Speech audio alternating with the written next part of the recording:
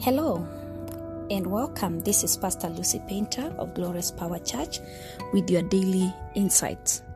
Today I want us to talk about being grounded or rooted. Did you know that what you see above the ground in plants is really determined by what is hidden underground? And what happens underground, where the plant's roots live, drives the plant's growth.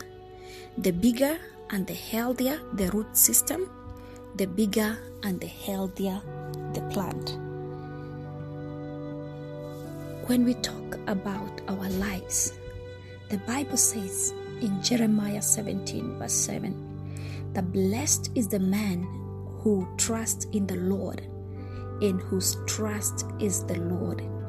For he will be like a tree planted by the water that extend its roots by a stream, and will not fear when the heat comes, but its leaves will be green, and it will not be anxious in the year of drought, nor cease to yield fruit.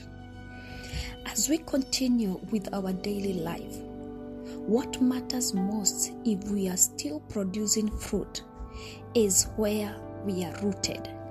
Where are we planted? Where are we grounded? It is important for us to check, where is your trust?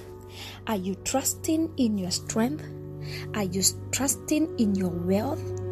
Are you trusting in your forums? What is your trust? For us to continue flourishing, we need to be rooted in Christ, in the Lord.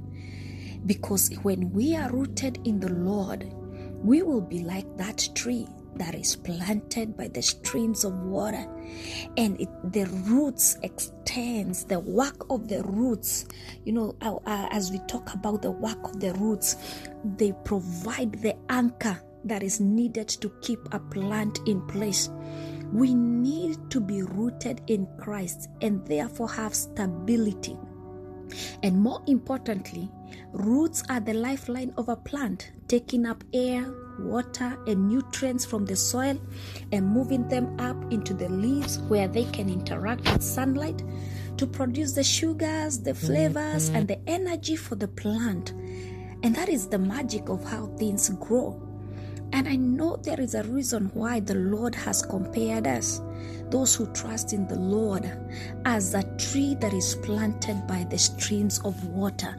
There is no dry season if you are rooted in Christ. In Isaiah 37:30-32, the Bible says, "Then this shall be the sign for you.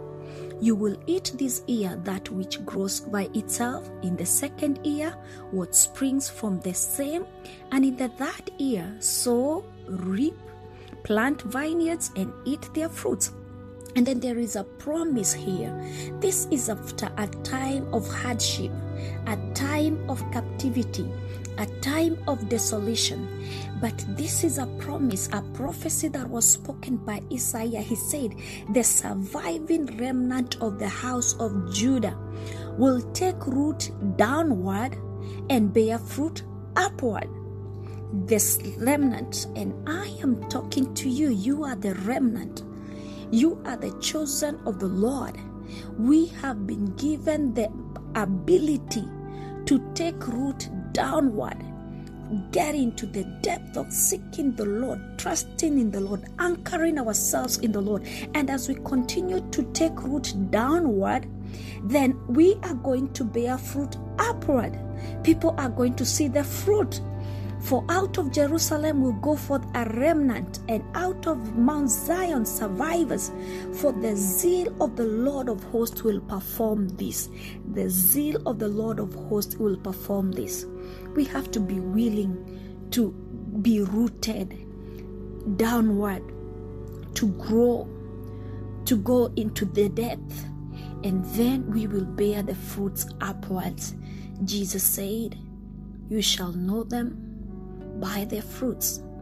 The fruits that you bear will tell us where you are rooted, on which soil you are grounded.